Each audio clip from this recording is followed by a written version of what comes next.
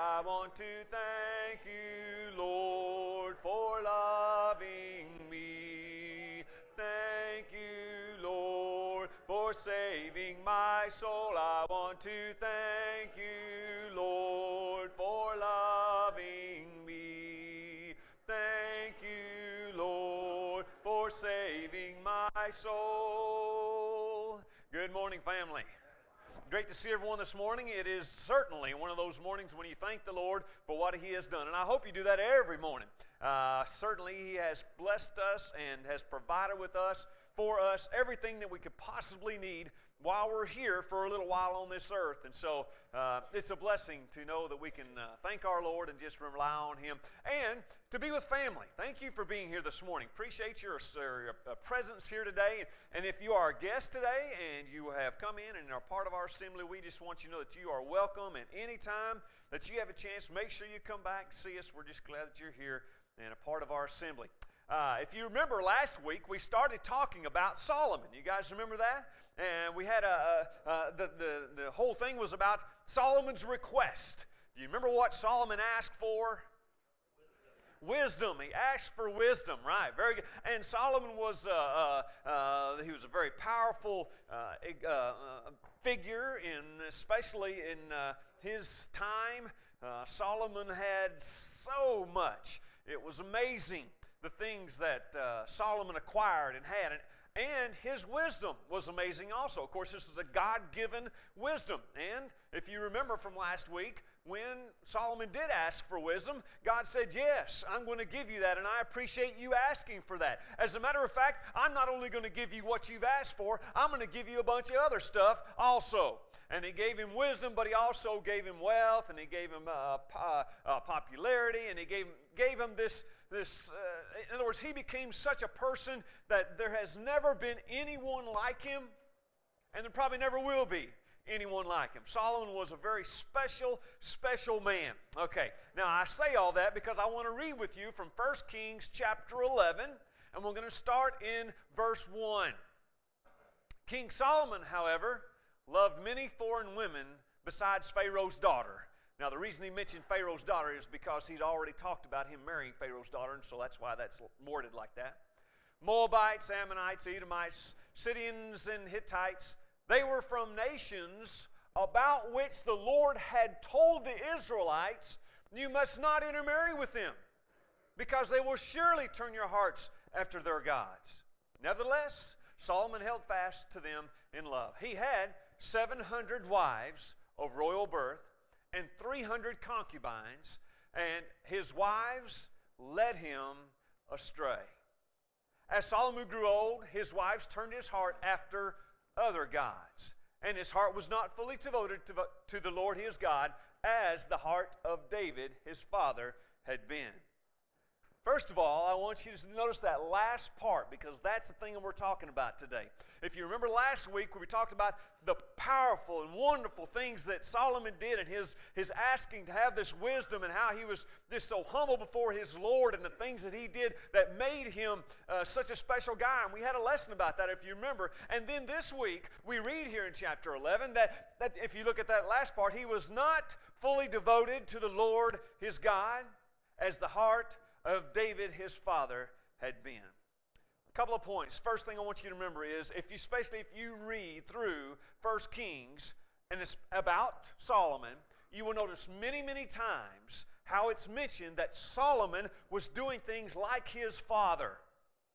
And as a matter of fact, all the blessings, even what we read about last week in chapter 4, that happened because of David. And Solomon knew it.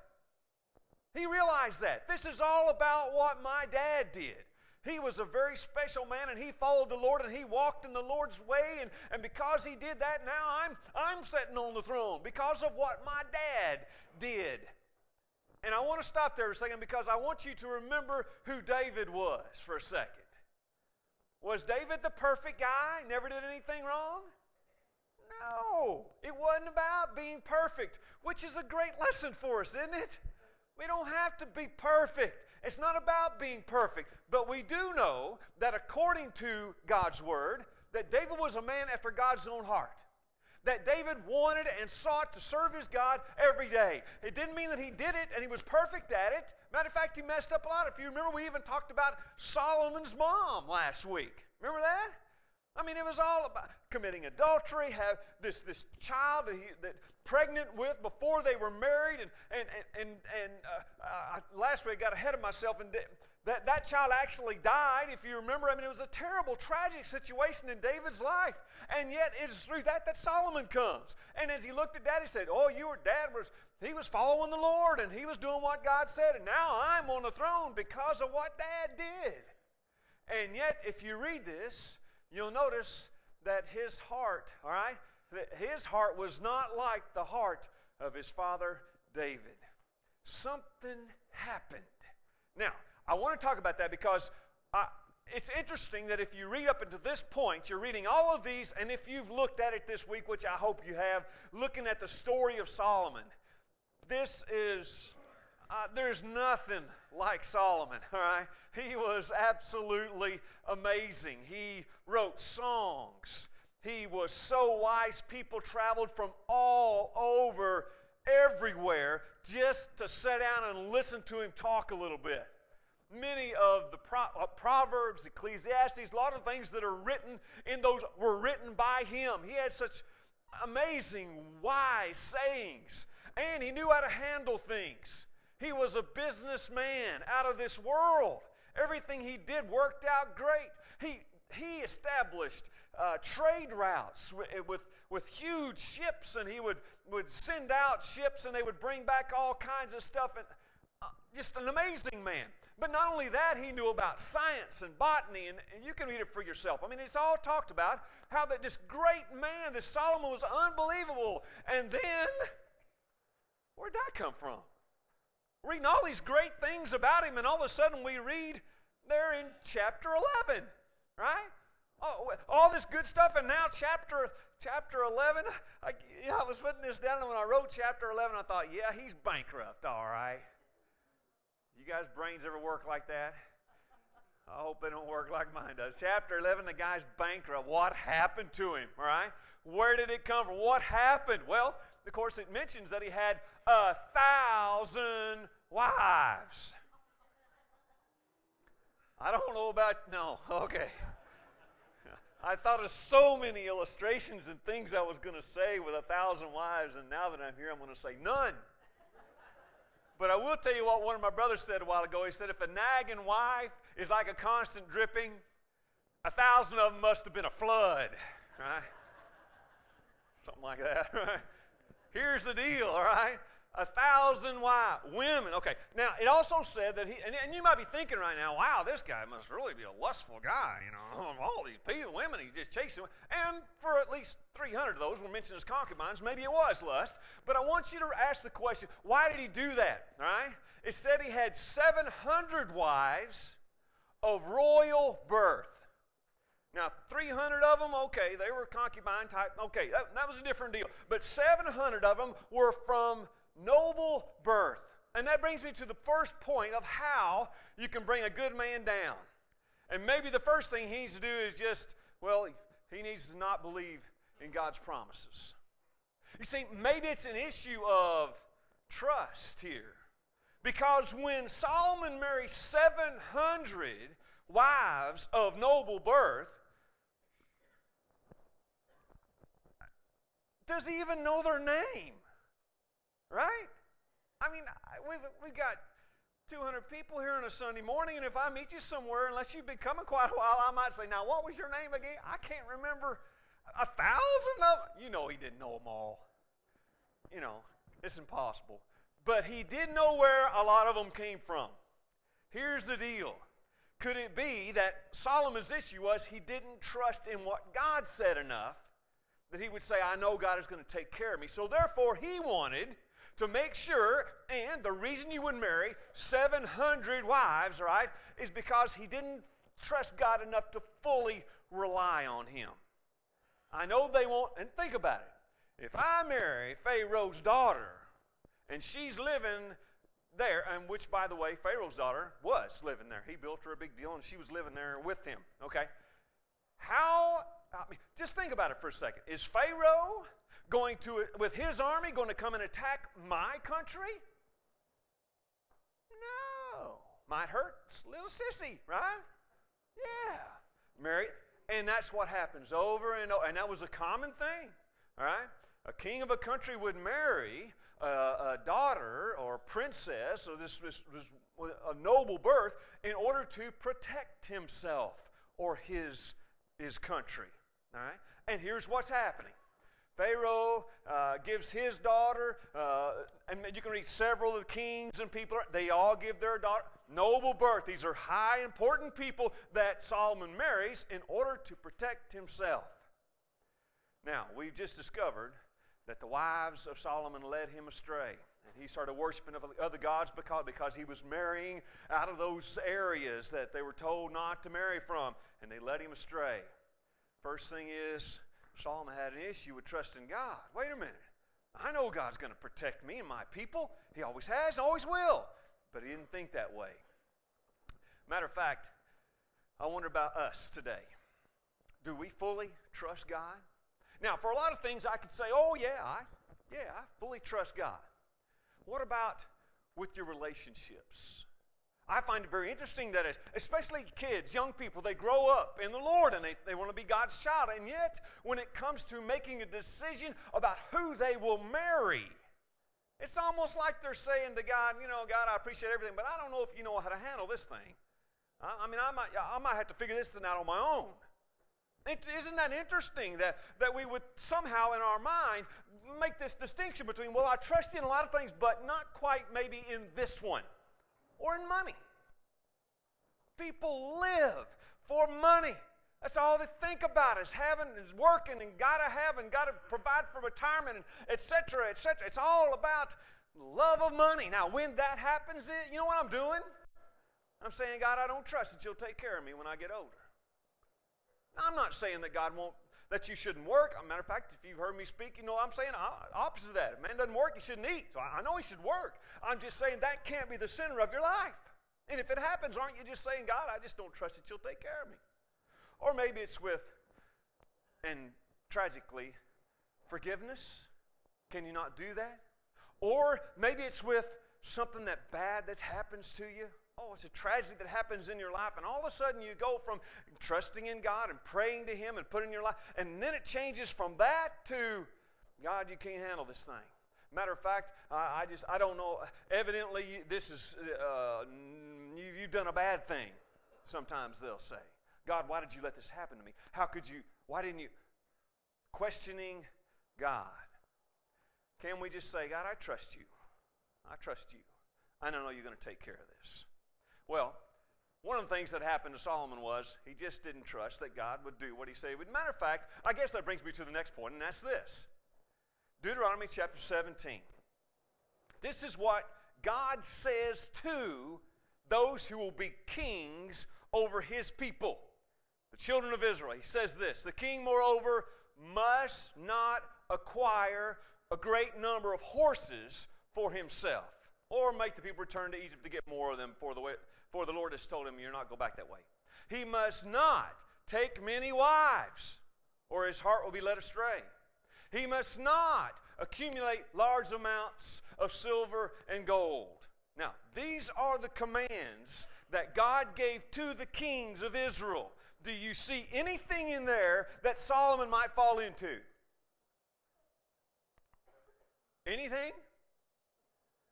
Look at what happens here. I mean, I don't know if you guys read, I assume that you've read it in the past, but look at what he did. Solomon collected chariots and horses, 1,400 chariots and 12,000 horses. That's a lot of horses.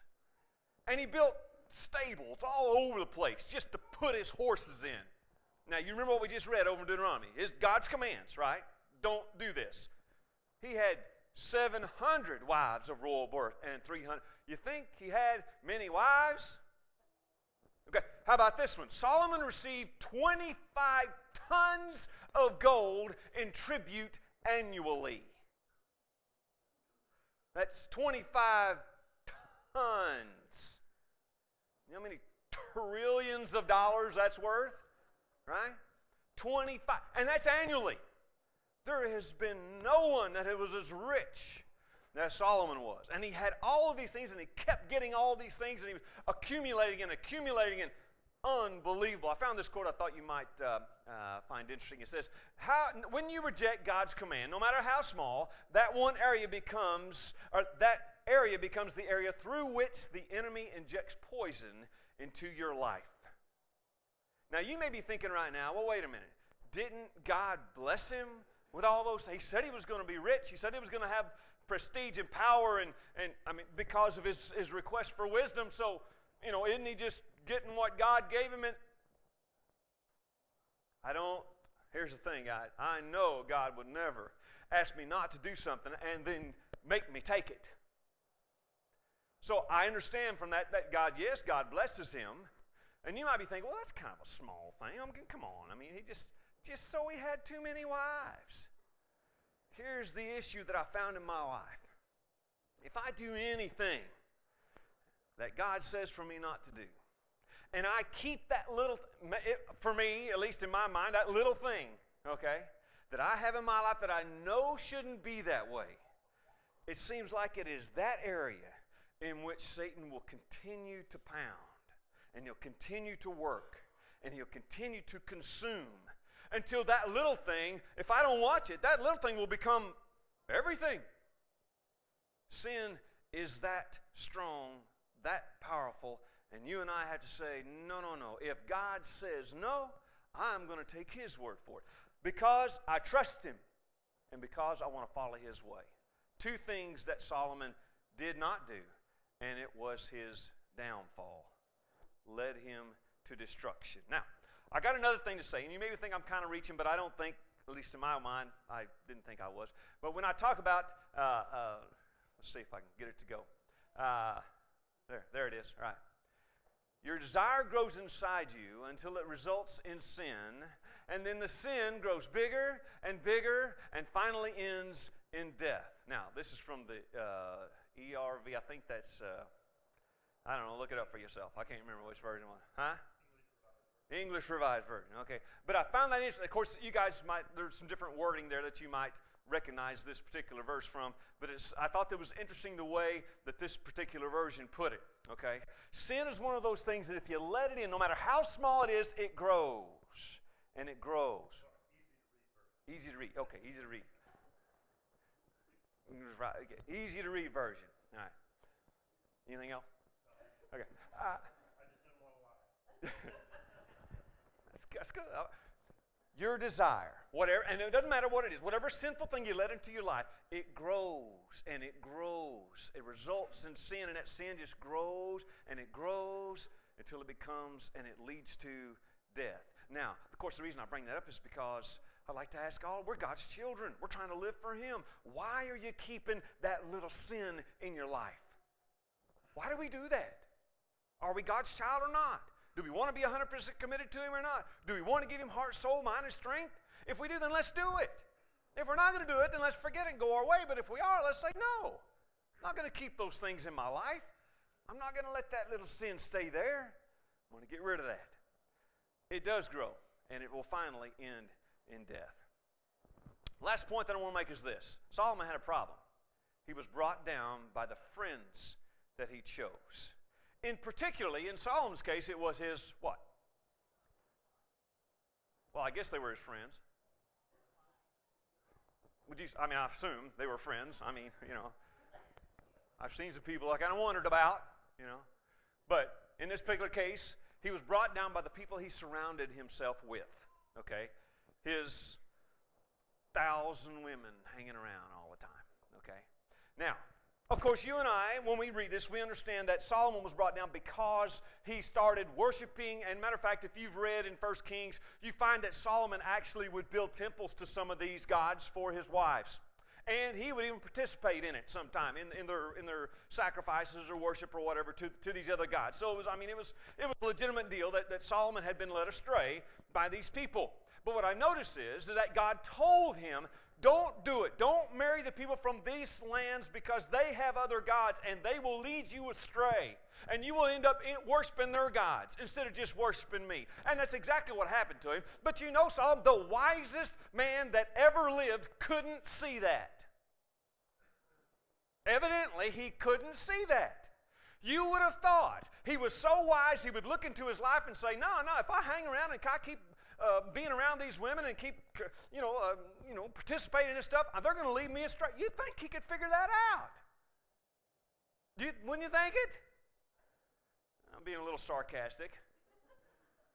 Because so much of my life, what I find is I find myself hanging around, doing things that you would think if I had any wisdom at all, I would say, what am I doing?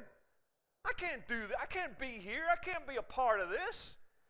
Instead, what happens is we get caught up in it, and so much of the time, and let me just say this real quick because I think it's a valid point, so much of the time it's because of the people we choose to be around.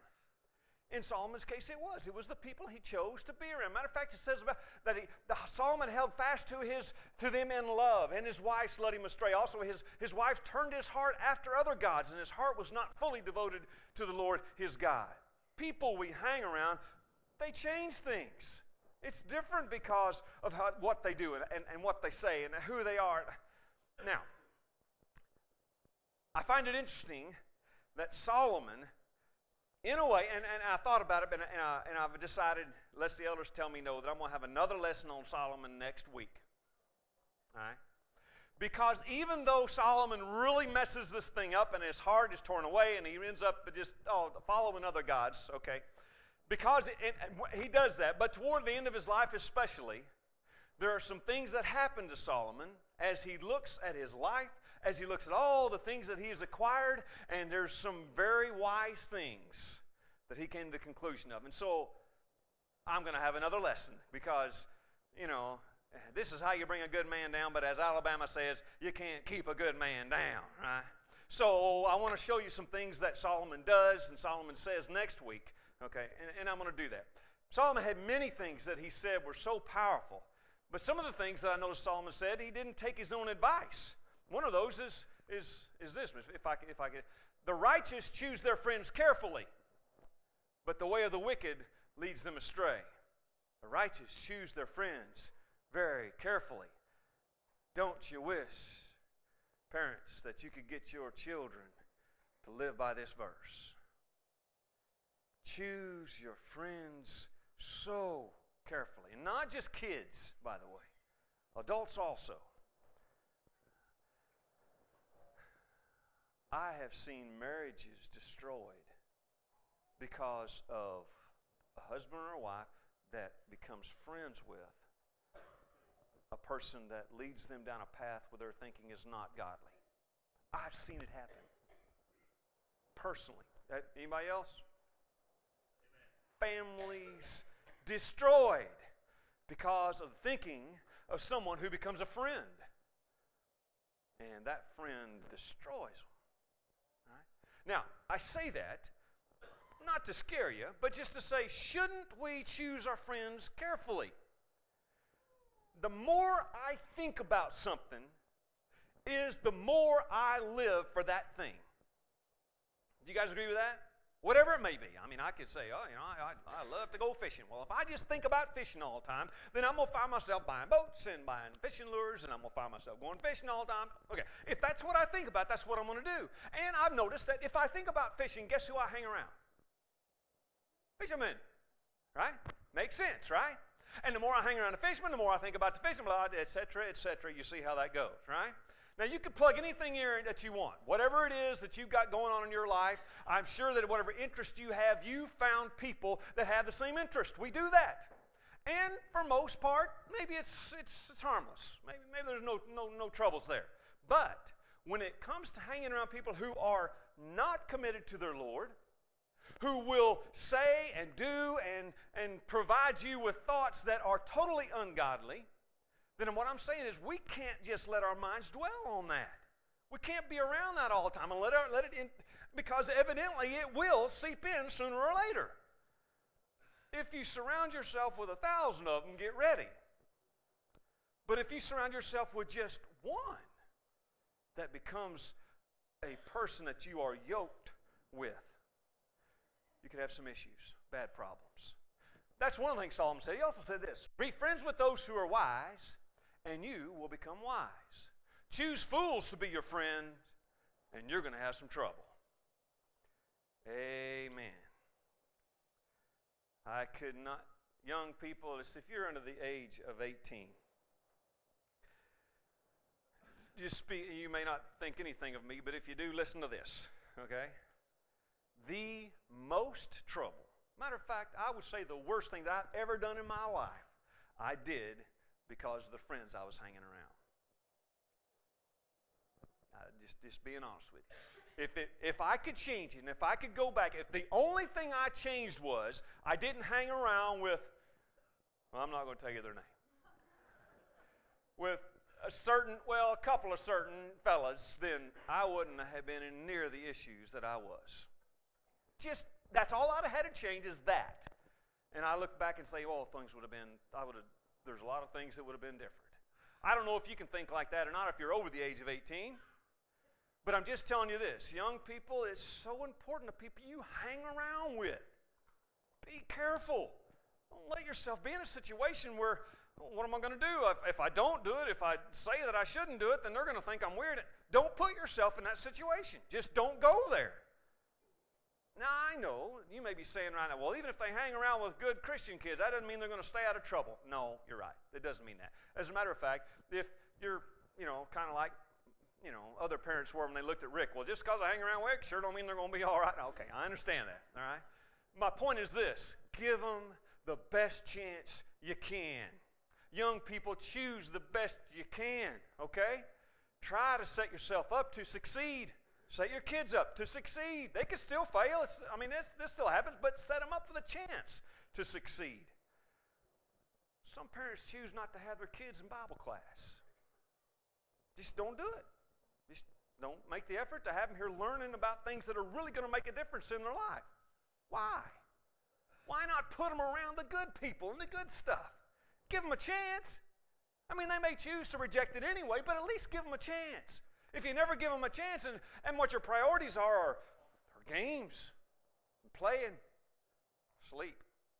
What's your priorities? What are you putting above that? I'm just saying, let's give them a chance. Maybe they'll choose wise friends. Now, I say that because there's one more verse I want to look at, and that's this. Do not be yoked together with unbelievers. Now, I know in my past, at least personally speaking, that I've heard this particular verse over in 2 Corinthians chapter 6 used in some very strange ways, okay? Now, if you look in this context in 2 Corinthians chapter 6, what you notice is he's talking about those who are worshiping idols, okay? And he's talking, you don't participate in that. You don't be yoked with that. You don't. But he's also talking about somebody who is talking against God or will say things that are against God. Same thing. Don't be yoked together. Now, I've heard this applied to marriage, and amen, it does. All right? But the idea is not that it's talking about just marriage. It's talking about any time you put yourself in a situation where you're yoked together. You're bosom buddies. You're that kind of friends. Well, let's talk about it for a minute with marriage. Can we not? Is there anybody, you guys that are married, think about it for a second. Is there anybody on this earth that affects you and your day like your spouse does? Can you think of anybody else that has affected your life like your spouse does? Now, if you've only been married a week, okay, maybe you can say, not really. Or even a month, you might say that. But if you've been married a year, you're already getting there. And if you've been married 5 years, you're saying no. There's no one that affects you like your spouse does. So wouldn't it make sense that especially when it comes to those that we marry, that we will be so very careful about who we choose? Here's something I'd like you to take out of your vocabulary. You need to find someone to marry. No, you don't need to find someone to marry. I don't agree with that at all. Right? You don't need to go out and find someone. Some people feel like, well, what's wrong with me? I can't find it. And when someone pays attention to them, they're like, oh, yeah. No. That's not the way it's supposed to be. If you trust in God, and if you follow Him, And if there is someone out there that God wants you to be with, that will work out. If it's not, then it won't. Don't worry about it. Trust in your God. That's the way I'm going to look at it from this point on. No more, I got to find. No, you don't have to find anybody, right? Now, you pray to your Father. You pray that He leads you. But please don't put yourself around someone, especially in a marriage situation that's going to destroy you and lead you in the wrong direction. Be so very careful who you marry. Now, I say those things because in Solomon's situation, he evidently was not. And they led him in a lot of different ways. And this is what God says to Solomon. Although he had forbidden Solomon to follow other gods, Solomon did not keep the Lord's command. So the Lord said to Solomon, since this is your attitude, and you have not kept my covenant and my decrees, which I commanded you, I will certainly tear the kingdom away from you and give it to one of your subordinates. All destroyed because of your decisions, because of what you did, because your heart was not committed to me. Now, there's some other things in that context that go on, and it's all, again, pointed back to what David had done and how powerful he was, and there's some other things that he says there. But what I want you to see is about Solomon. Solomon, I'm going to take it all away because you didn't keep your heart dedicated to me. Interesting, isn't it? We know it, and yet sometimes we forget that our decisions determine our lives. Make godly ones. Let them lead you toward God. Your friends, trust in His Word. Always believe in His promises. Our Lord is coming back. Amen? Our Lord's coming back. So therefore, today and tomorrow and for the rest of our lives, we'll live for that day. We're just looking forward to when He comes back again. And whatever we do will be in accordance to looking forward to that day.